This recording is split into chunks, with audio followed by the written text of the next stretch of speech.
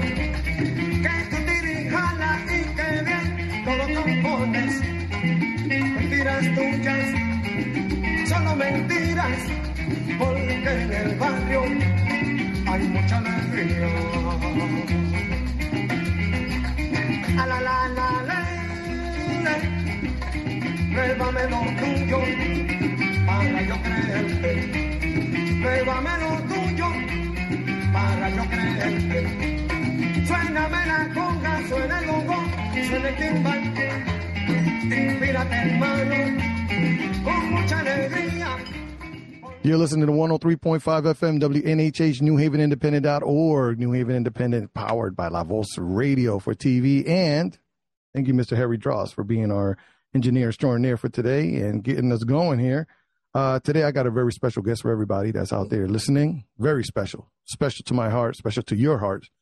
He's a community activist. He's been around longer than, the green downtown. Mr. Darnell Golson is in the building. Darnell, thank you very much. Darnell, you right now, I mean, you sat on many, many boards. Right now, you sit on the Board of Education. That's one of your final destinations, I guess, in community activism. I hope.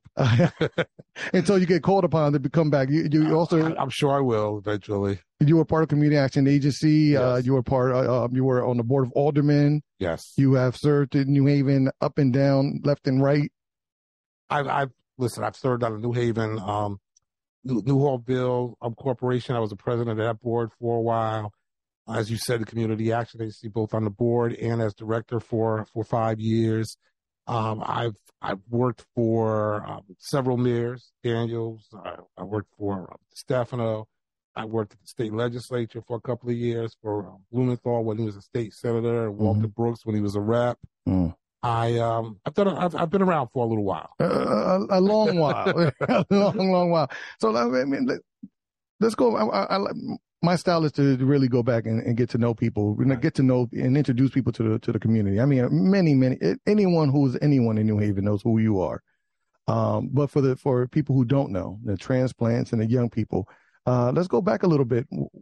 Where were you from? Are you from New Haven? I was born and raised in New Haven. I was born on Orchard Street, actually, at the old Grace Hospital that now is St. Raphael's. Well, now it's Yale. That was Yale. That was Yale. I went to school at Ivy Street School, which is now a homeless shelter. Yep. And was Dyson one of your teachers back then? Yes, he was. Bill Dyson was one of my teachers, and I distinctly remember one time acting out in camp and him picking me up, and at those times, they were able to kind of discipline you a little.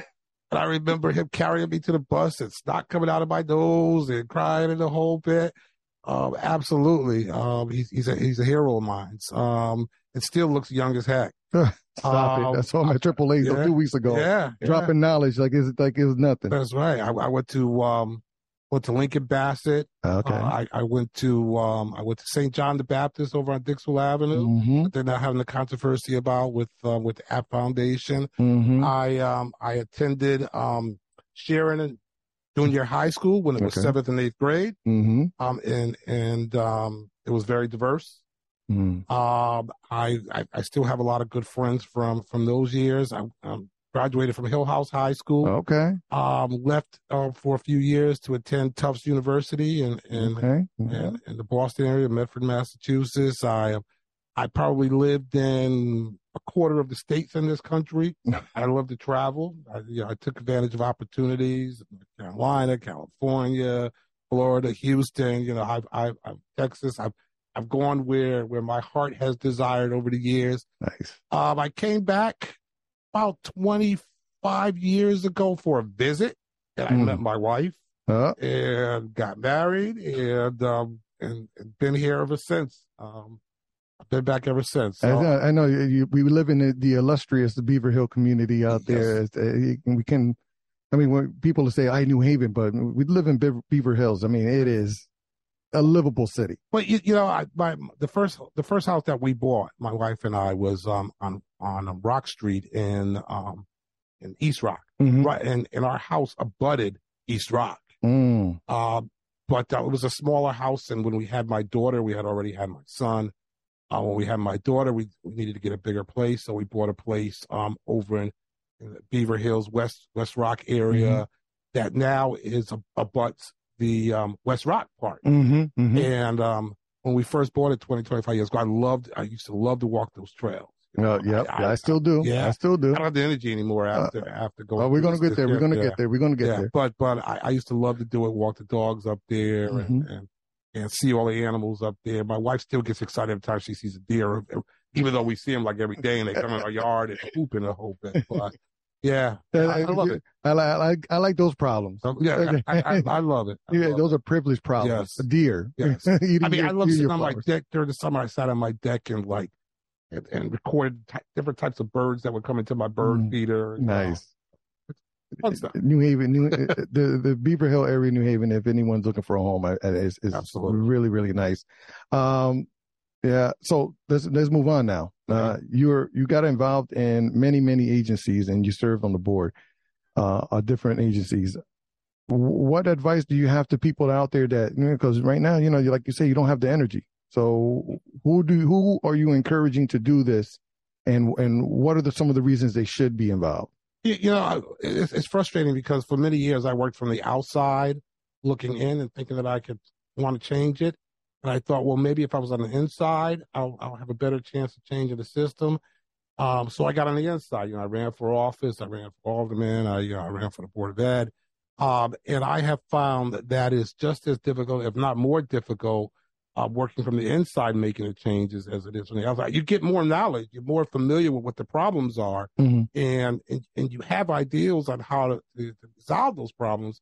But, these bureaucracies have been in place for a while, and people have a lot of people have self-interest that don't match with what I think the interest of the people in the community. And they join the system and they get fat, then they leave. They all, I can't tell you how many people on the Board of Alders, when I was on the Board of Alders, had relationships with organizations that we were funding. I think something like 11 of them worked at the Board of Education. And we fund the Board of Education. So they weren't going to make any real major changes to the Board of Education that would impact their ability to be able to continue to make conflict money of interest. Conflict of interest. And we have the same thing on the Board of Ed now. We have 7 members on the Board of Ed, 4 who are appointed by the mayor being the 5th member, and only 2 elected members. And several of those members have financial relationships with the Board of Ed. They work for organizations or serve as leaders of organizations that receive money from the Board of Ed, or have family members that work at the Board of Ed. So it's frustrating because I don't have any of those connections. So I'm able to make decisions not based on whether it's going to affect my family or my friends, but how it's going to affect the students and the teachers of this district. And so it's frustrating being in the system and seeing how it's abused like that. Wow. So to catch everyone up, you're listening to 103.5 FM, WNHH, NewHavenIndependent.org. I'm with Darnell Goldson, and we are tapping into his tenure now on the Board of Education, and he's reflecting a little bit on the conflicts of interest that exist in the Board of Education. We can stick and talk about the Board of Ed all day. We don't have to. We don't have to. Yeah. But I would like to simply say, my question is, we're going to keep it moving with the Board of Ed. We understand this conflict of interest. We understand that last year, I guess we misnumbered the days of the students needed to be there. Unbelievable. According, my sources are telling me that the New Haven did not stick to the reading curriculum that was set forth by the state. Am I correct in that? Okay. So now we are here looking for a new superintendent. So can you? I want to talk about that process because a lot of people are not aware of how much money and time it takes to look for a superintendent, and how inconvenient it is for our students and the progression, especially coming out of COVID, that we have many kids that are like being graduated or passed on without having basic skills and knowledge because of COVID. Who are we looking for? And can you explain the process? How does it? I got to be honest with you. I was hoping that we wouldn't be here. I was praying that we weren't going to need to look for another superintendent until after I left the board at the end of next year. I really did, because it is a long process. It's a consuming process, and it's a very political process. Can you say that last one? Is a very political process. There is probably one candidate already that the leadership of the board that I'm not a part of at this point are focusing on. And we haven't even started. We haven't really started the process yet. Wait. Yeah. So she's retiring when? She her last day of work is June 30th. June 30th, 2023. Okay, so we got until the end of the school year, basically. That's right. And so the process hasn't even started to replace it? Well, the process is in its very early stages. What we did was at the last board meeting, we formed what you call a personnel committee of the board members who can now legally meet and discuss the search without doing it in public. And you want to have some privacy around that, because people who are interested in applying more than likely work somewhere else. So the last thing you want to do is to put them on especially those who are not going to make the finals, to have their names out there and could affect where they currently work. So we have a process right now where we're able to meet in private. They call it like executive session, where notes are not taken and where the information doesn't become recorded. As public information. So we just passed that resolution last week. I know that what we're going to do is hire a firm which is going to help us advertise the position, because it's going to apparently be a nationwide search. Yeah, right. So, they always are. By the way, I know people always think, they see that they select someone local or someone that's known to somebody, which is the political part of this, but this is a nationwide search. Right. I think we have some decent local candidates, both local in New Haven and in the state, who could step up to the plate.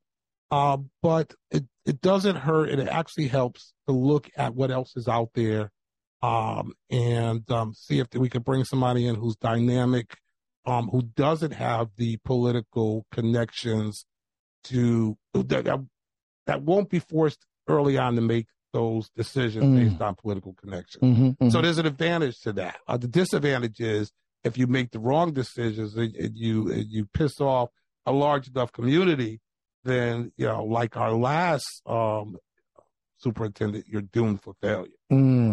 So we have to have someone who's politically savvy, but is not driven by politics. And then there's a distinction there. They must be aware and New Haven is a very, very political city. Yes, it is. I'll be honest with you. Anywhere you go in the world right now is political. I mean, Absolutely. I go to Maui, and the politics there are insane because of the money that's involved in those areas. It's billions of dollars, even though it's a small place. Absolutely. New Haven is like the same. I mean, we have billions of dollars here.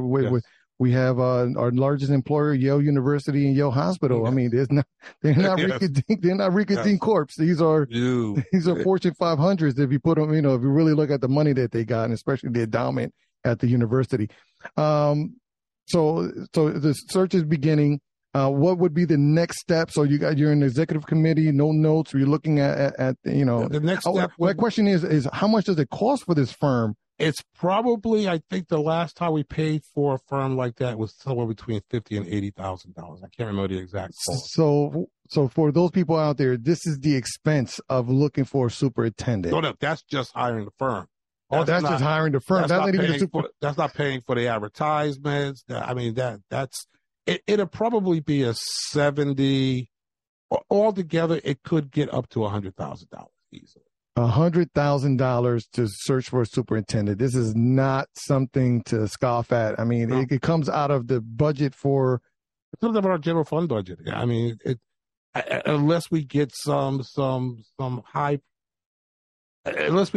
angel out there to pay for it, it's more than likely going to come out out of our general fund budget. General fund budget. Yeah. And then so we were basically taking away from the kids in the grand scheme of things, because that's $100,000. I mean, that's a lot of computers. If we really want to do a real search, and if we really want to do a national search, to be done right. You want to do it right, too. You got to have the people that have the connections out there to do that. Mm-hmm. And we, as our HR department, doesn't even have the resources right now to do searches for teachers, adequate searches for teachers. Which we're in short supply of. And it's that the people in that department are great. Mm-hmm. But we have like 3 or 4 people in that department. So Hartford has 25 people in their HR department. Mm. So, you get what you pay for. Mm-hmm. If we're only going to pay for a 4 or 5 person office, mm-hmm. then we're going to get 4 or 5 person results when it comes to trying to compete for these teachers in this state. Mm-hmm. And it has more to do with, less to do with money, because I mean we pay pretty good as a school system per teacher. It's not like no, we don't. We do not. Oh, absolutely not.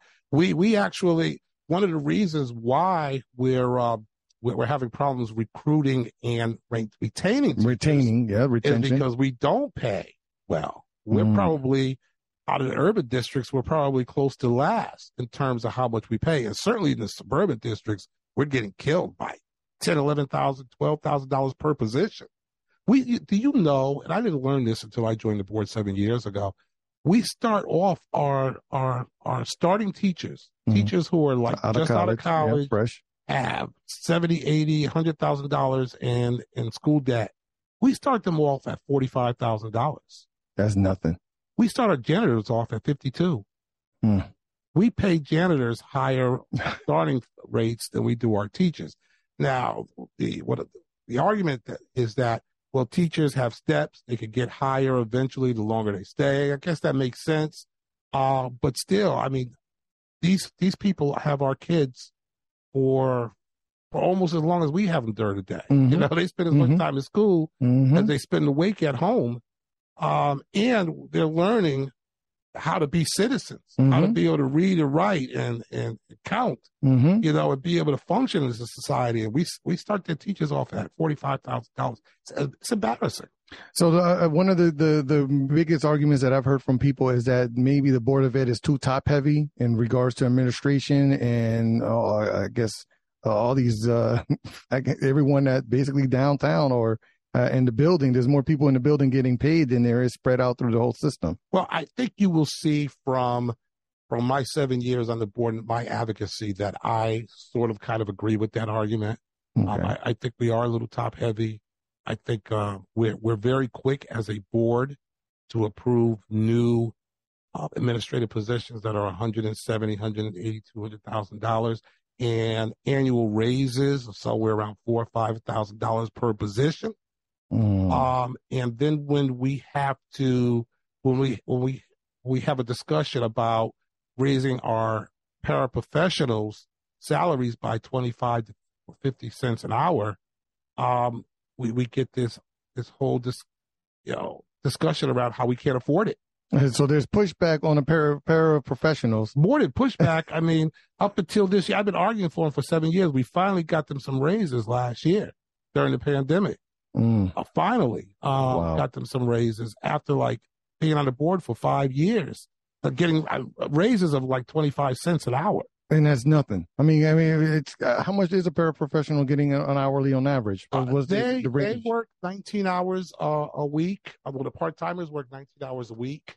A full-time paraprofessional, 35, 40 hours a week, whatever it is, starts off at something like $22,000, $23,000. Wow. Yeah. $22,000 in New Haven. That's just rent. And well, that's not even rent because that's before the health benefits taken out of it. And the taxes. And the taxes. So we're talking about 40% away from that. So we're around the $12,000. And these are people that have degrees. $14,000 a year. These are not people with high school diploma. These are people with actual BAs who are starting at $22,000. $22,000. I mean, and then you wonder how they cannot pay back those student loans that are just ridiculous right now. It's killing everyone. I just don't. How does anyone live on $22,000? I mean, that's like a Social Security salary right there. That's like an elderly person on Social Security. Yeah, and in New Haven, with the cost of living here, it is not really keeping up with the cost of living and the cost of the prices. Because if you go to Stop and Shop right now, you can't. You go there with $20, you leaving with like 3 pieces of bread. I'm looking at these rental prices now. I mean, 3-bedroom apartment for $2,500, $3,000. Mm-hmm. Luckily I own my house, and we pretty much have a fixed mortgage.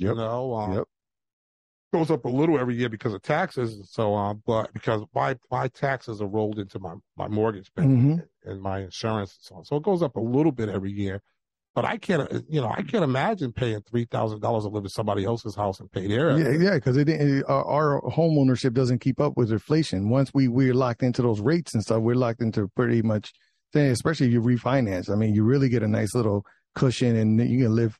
I mean, we were looking at our numbers too. We were like, it would be impossible for us to go and rent a 3-bedroom apartment. And these mega landlords are buying up these proproperties left and right. Now you're talking about Mandy. We're talking about Mandy bought a house Pike Street from me. Pike International. Oh, it's so frustrating because now they're moving into the single family department. Before it was a multifamily. They took all the multifamilies. Right. Now they're buying up all the single family. It's a single family, and they don't keep the property up. Oh, they do not. There's garbage all around it, and the wind blows it over into my yard. And I don't care how many times you tell them, they don't clean it up. No, they do not. I think that's one of the biggest gripes with these mega landlords that we have, and on top of violations, and top of not keeping the safety issues, and LCI is always on time, handing out fines and all that. So final thing on the Board of Ed. Yes. What is the goal then? What will be your ideal candidate? And I guess it's a 2-part question. The second part is is that candidate going to be entrusted with trying to correct this, right this ship a little bit? I'll answer the first question. The second question first. No, They won't. All right. Because there will always be the political interference from the guy who appoints 4 other people to that board. Okay. And as you have seen over the last 2 years, he hasn't taken any leadership role on education in this city at all. I mean, we have a reading and math crisis with our students. Please. And we haven't heard a peep out of him or his office. John DeStefano would have put together a task force of every community leader in this city. He would have brought Yale to the table. He would have brought Community Foundation. He would have brought everybody to the table and said, how do we solve this problem? Mm-hmm. Okay. And Tony Hart, when we were having a reading problem when she was mayor, she put together a reading task force to figure out how to put it together. Now, how successful some of these were, you could debate that, but at least they did something. This mayor hasn't said a peep. I mean, our kids went 1 day short last year of school. Yeah. I mean, and it technically was a breach of contract. It's breach of state law. Not a peep out of him, or no leadership from him whatsoever. To me, I'm not trying to be political at this point. There's no campaign for mayor at this point. So this is not a shot at him to try to hurt him in a campaign. The fact is, somebody has to take responsibility, has to take leadership, and has to move this forward. And he has 5 board members out of 7 members on the board, actually 6, because Dr. Joyner is he says at every meeting how much he loves the mayor, so he clearly is his guy. And they haven't done anything. The superintendent is leaving, so she's kind of cruising now. She's not going to take any leadership role. She's fighting with the unions right now, publicly fighting with the unions, sending out memos to them every morning. So do I think that a new superintendent coming in is going to have the ability to actually lead? I don't think so. So then why are we going to spend $100,000 for another puppet that's not going to go ahead and take initiative and make things right? That's a question for somebody else. That's why I said I didn't want to be a part of. I was hoping that this superintendent would stay on for at least another year. So you wouldn't have to deal with the political process. Right, but she was pretty much forced out. This wasn't, her want to go off into the sunset. That's my understanding too. That this was not her decision. She was forced. She was forced out. And so now, was she forced out by the community or was she forced out by the powers that be? By the powers that be. By the powers that be. I still have a lot of respect for her. She and I disagree on a lot of things, but I have a lot of respect for her because she's been in the system she's been in education for a long time. She's earned her right to leave on positive terms. So I'm not going to discuss the process that led to her being forced out. But I could tell you, again, it was a political process, and it is embarrassing that I was a part of it. I screamed from the rooftops. I didn't want it to go in that direction, and it did. So no, I don't think that the next person will be able to have. What was your first question? Now, the first question is: who is your ideal candidate? Before we go there, I want to remind everyone you're listening to Keeping It 100. Right now with Darnell Goldson, who's keeping it 100 with us, sitting on the Board of Education right now, and he's educating us on the process that we're dealing with right now, which is look for new superintendent. This is 103.5 FM, WNHH. Who is the ideal candidate that you're looking for? My ideal candidate is a superintendent who's not afraid to come in, roll up his sleeves. My ideal candidate is John Dow. I don't know if you remember John Dow. That's before my time, sir. John Dow was the kind of guy that came in and didn't care about upsetting the apple cart. He upset parents because he told parents, you are going to come to your student's orientation for school, or your student is not going to be enrolled until you did. So he made those parents come. He made those parents participate in their children's education. For folks like us, like me and you, who are used to doing that, it seems, like no big deal. But I tell you, he took a lot of heat from a lot of parents who didn't think that they should have to do that. To be part of their child's education. I don't understand that. I can't explain it, but he took some heat for that. He also took some heat from the from the mayor at the time, because he fought for additional funding. He fought for what he thought was good for the system, and the mayor at the time didn't want to agree with him on what he fought for, or didn't want to be as much of an advocate as he was. So he took some political heat there. That kind of superintendent is probably not going to be successful in the city. But I think that they have to come and have to try. I mean, I was a student when John Dow, just barely. I don't know if I was just out of school or not, but I remember that he was a fighter, and he had the educational credentials behind him to be that fighter.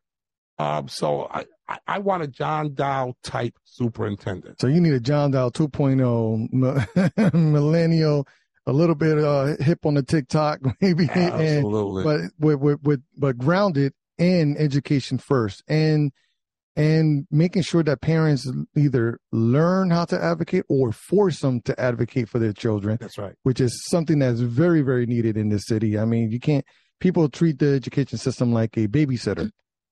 Yes, they do. And they don't realize that this is a resource. This is not a daycare. Listen, we moved away from sending our kids to school to be educated to sending our kids to school to be babysat, to be fed. I mean, when I was a kid, when you were a kid, we had lunch boxes. We bought our lunch. Yeah, I remember. School. Yep. Now, I understand for those people that may not be able to afford it, providing them with assistance, but now it's expected, and unfortunately, the kids don't eat in the school. They don't eat the lunches in the school because they're so bad. I actually went a couple of years ago, and I went and sat down. I don't know if it was Crosshair Hill House, and ate lunch. And it actually tasted like cardboard. It was terrible. My daughter goes to Hopkins now. She told me that the other day they had brisket out. And we pay a lot of money for that food. Yep, in the millions. And it is not the fault of the people that work in the cafeteria system. They put their love into what they provided with, yeah. But they're provided with garbage, and it's Not nutritional. There's no nutritional value to this stuff. Here's the thing. We want to provide the food, but we want to provide it at the lowest possible cost. Well, So again, I remember this movie. I was just talking to someone about it the other day, Armageddon, mhm, where these drillers are getting ready to go to a asteroid to destroy the asteroid before it hits the Earth, mhm. and they were strapping the guy in, and they're on top of this, of course, this huge rocket that's going to take him there, right? He says, "Do you know the irony of the fact that we're sitting on top of a rocket that was built by the lowest possible bidder?" And that's how we built it. We built our systems here. Yeah. Especially New Haven. We go with the lowest bidder. Yeah. Even if they're not even certified or licensed. He's right. It's like in those kind of things, you want to get the best, not the lowest. And with our food, I think we get the lowest. So you think that the bidding system here in the Board of Aldermen needs to be relooked at? Yeah. And revised? Because you're right. If we're going to focus on quality versus, quantity or whatever you want to look at it, price, I guess. Well, in terms of food, I think there's a whole lot of different things we can do. But I'm not a food expert. But when I first became president of the board, I put together what we call the Food Task Force, and their mission was to figure out how to best provide meals to kids that kids would actually eat, and that would provide them with sustenance. That task force still exists. I don't know if they have the same. I don't sit on the task force, so I don't know if they have the same goals. But we brought community people, parents, staff, board members together to try to. I'm having an issue right now. I don't think it's really working because my 4-year-old goes to Montessori and he refuses to eat their lunch.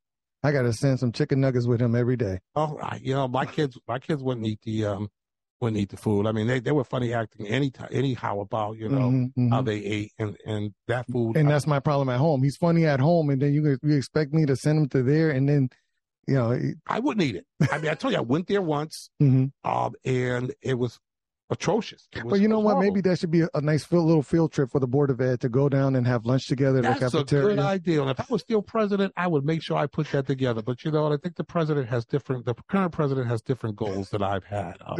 That's true. On the board. So, but that's a good idea. And I will absolutely suggest that we do a field trip. Well, we can't even get the board members in the same room for a board meeting right now. So, we're still meeting remotely. Is it because of COVID or just time? Convenience. Oh, convenience. COVID is still out there, but we still send our kids to school. We send our teachers to school. They're not wearing masks anymore. So why can't the board members start meeting in public again?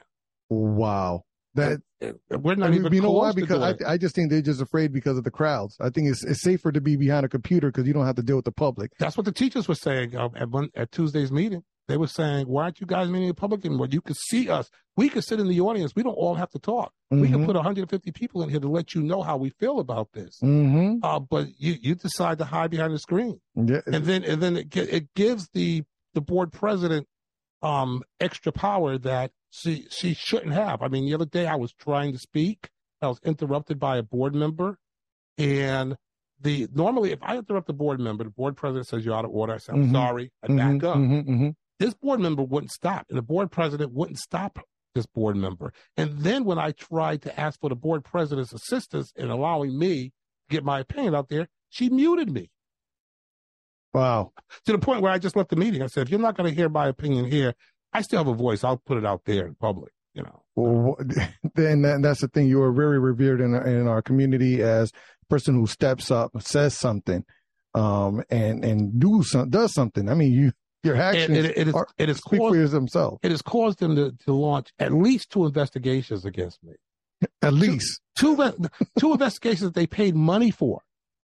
One of them, the first one I think was somewhere around $40,000. The second one was it had gotten to $26,000, and when the board balked at that, the contractor agreed to $19,800 and something because it was just below the $20,000 mark where the superintendent could pay it without board approval. So, and this is all costing. This costs money. I mean, these are computers. I mean, you know what it is to have $60,000 worth of computers? Because I opened my mouth. Because I dared to have an opinion. And obviously, I don't know. Is it? Do you think that that's a New Haven problem, that when someone has an opinion that goes against the, I guess, majority of who's ever in the room, that person is really targeted and try to be pegged and put into a corner? I doubt if it's just a New Haven problem, but I'm in the middle of it, so I see it firsthand. I'm sure it's happening in other places, but again, you oftentimes find that these folks, most of the time, these folks that sit on these boards have these kind of relationships, these kind of incestuous relationships with the boards that they sit on, so they don't make it. When I first went to the community action agency, I was hearing from lower level staff all of these rumors about all of this corruption at the organization. And I started kind of digging into it and found out, all of the leaders in that organization were doing stuff. I mean, one of them actually went to jail. The finance director actually went to jail. They all were doing stuff, but they weren't squilling at each other because they all had their little fiefdoms where they were getting their little hustles on. The guy that was running the weatherization program had his hustle going on. The guy that was running the energy program had his hustle going on. And the feds, when they came in, they knocked off the finance director, and they only knocked her off. She was there for 20 years. They only did 2 or 3 years worth of work because they got their conviction, so they just moved on. Okay, they didn't even care about cleaning up the place. They just cared about getting their little headline, getting their one conviction, and moving on. This lady had $100,000 a year pension. Wow. And we couldn't touch. She, over a 2-3 year period, I think it was like $2.5 million that they recorded that she had taken, that she had to pay restitution on, and she was paying like $100 a month in restitution. She went to jail. I don't know what her sentence was, but she only ended up spending like 4 or 5 months in jail. And so after 20 years of robbing the place blind, the largest anti-poverty agency in the state, well, in the region, one of the largest in the state. There's now and when one of the largest. She walked away with $100 a month restitution. Couldn't touch her house, couldn't touch her pension. And that was poor people's money. And then we got the Brett Favres of the world. Then they investigate me. And they investigate. There are people on our board now who have relationships, who get money from the organization, from the organization, or their family members get money from the organization. They don't get investigated, but they investigate me because I ask about contracts and how This is Keeping It 100 with Jose Candelario. You got me running. And I see you. I might be investigated by the end of this podcast for having this gentleman on, who obviously voices his opinion, and people do listen. I mean, people listen. It's pretty obvious that they listen, because if not, they wouldn't be opening investigations or try to disrupt your livelihood, because it seems like you're disrupting other people's livelihoods, even no matter how sketchy it may be. Within the confines or the gray areas within our organization. So with that said, we're going to move on here. And I know I see you, Dross. The only thing you got to do, Dross, you can just tell me. 10 minutes. Okay. Wow, that went by quick. You see how that works? We talked. We were talking yesterday how you don't have the energy, and obviously you still do. Okay, that's all I'm going to say. You've been battling cancer. Yes. Lymphoma, non-Hodgkin lymphoma. And you've been going through it. Yes. Doing the chemotherapy. We were having conversations because as a fellow cancer survivor, I understand the difficulties you're going through, that the average person might have empathy towards you, but you really don't want to know what this is. I'm just happy to be able to grow hair again, and to be able to have taste again. My taste buds were going during the chemo. These are basic things. Yeah, my hair disappeared. I slept for 2 or 3 days at a time. And when I was up, I was really just moving from the bed to the couch. I ate soup, basically was my diet, because everything else just didn't make me feel well. And I couldn't taste it. So what was the use of eating it? I had a very aggressive chemo schedule. Most people will do every 21 days, he'll do 1 day of chemo. Yep. Like 4 or 5 hours. That's average. It is. Yep. I was doing 5 days of chemo every 21 days. Every 21 days, I had to go get hooked up to a chemo bag and actually carry it around with me, hooked into my port for 5 days. I was my wife's birthday party with the chemo bag attached to me. You lose your color. It's I don't have much anyhow, but but I remember looking at a picture one day and I kept saying, why do my lips look so purple? You just don't realize this stuff is happening. I looked in the mirror one day and my hair was gone. I just didn't. It just happens without you even thinking about it and whatnot. But those are simple things. Those are simple things. My question is, how did you discover what was those first initial days, and how did that? My wife saved my life. I got to tell you, because as a man, we kind of like have these things and we don't go to the doctor. Yep. And my wife kept making me go into the doctor. I was having all kinds of stuff. I was having blood in my stool. Mm-hmm. I was urinating blood. I was doing all, and they couldn't find. This is like 2.5 years of this, mm-hmm. and they just couldn't figure out what was going on. Mm-hmm. And they did a couple of because my bladder was also enlarged. Mm-hmm. They were focusing on the bladder stuff, mm-hmm. sending me to urologists. And one day they were doing a CAT scan or a scan of my bladder area, wow. and they went a little higher than they normally go. They mm-hmm. also did my waist and a little higher, mm-hmm. and they discovered a growth on my pancreas. Okay. And the urologist said, "Oh, you need to go and get this checked out immediately. Mm-hmm. I'm setting an appointment mm-hmm. for you now." Mm-hmm. So I went and got a biopsy, and they discovered that it was cancer. Wow. So then I went to Smilo, which is terrific. Shout out to Smilo, because that's where I had my treatment also. Yeah, terrific. mm-hmm. They were great. The doctors were great. The nurses were great. The treatment was, I may not have liked it, but it was great. Because the service, the level of service at Smilo is second to none. I mean, it's a first class institution there. Yes, and they first were going to do the normal chemo, mm-hmm. 21 days, 1 day treatment. And they did some additional tests and said that I had a very aggressive type of cancer. Mm-hmm. They did some sort of DNA on it or something. Mm-hmm. So they moved me to the 5 days every 21 days. Wow. And this process, of course, when people who have had chemo, for those who are not aware, when you have chemo, you go through, you suffer from like chemo brain or brain fog or chemo fog, whatever they want to call it. I mean, you have in the energy level. So you say that this has really slowed you down. Chemo poisons you. That's poison. What it does. It kills every healthy and bad cell in your body. That's exactly what it does. And so it's not just about attacking the cancer. It attacks the entire body to make sure.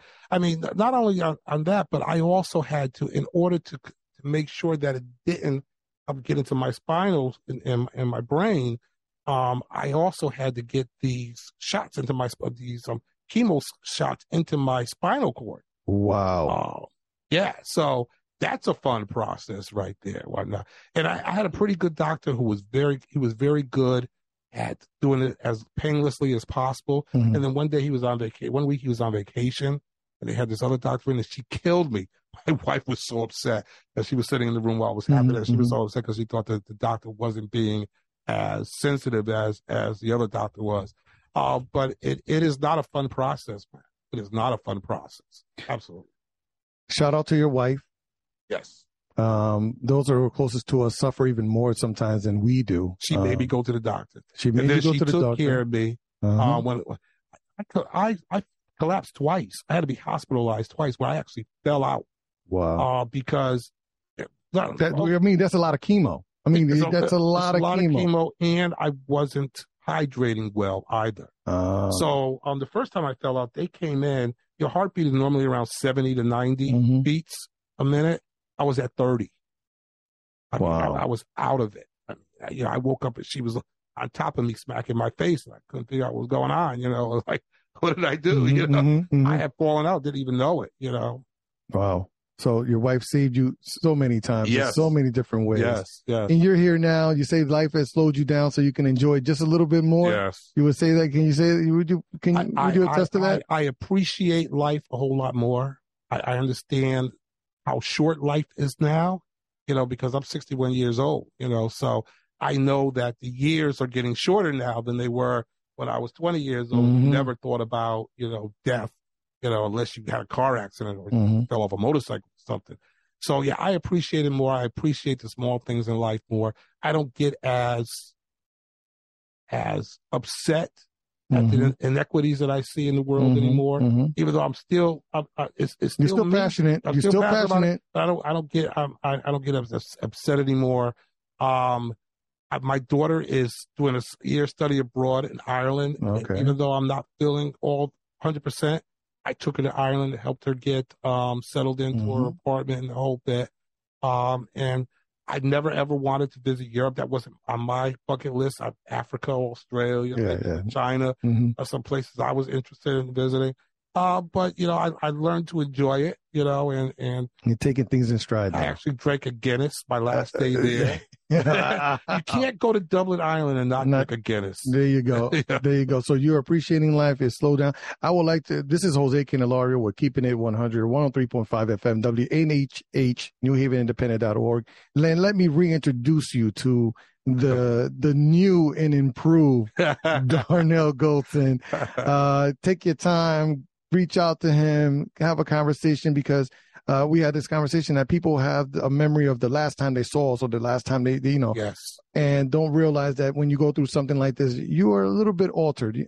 Maybe fundamentally you're the same, but like you say, you're not as angry. You're probably a better listener now. You're altered a lot. It's not a little bit. I am altered a lot. And we all appreciate that. We thank God that you're here with us and still advocating for our children and being part of our time is up. Yeah. That is it. Yes. And you thought that it was going to take forever, but no. Nope. This is it. We're here. Life is short, and a little bit of time left. You got to make sure you give as much as possible while enjoying what's there till you can't enjoy it anymore. And those are the final words from wisdom here from Norman. Darnell, thank you so much for your time. I appreciate you. And we'll have you back on in a couple of months to see how this search is going and have another conversation about whenever you're ready. Yeah. Wow. As you can tell, I'm always ready. With that said, thank you, Harry Dross, New Haven Independent, La Voz Radio, for having us. This has been Keeping It 100 with Jose Candelario.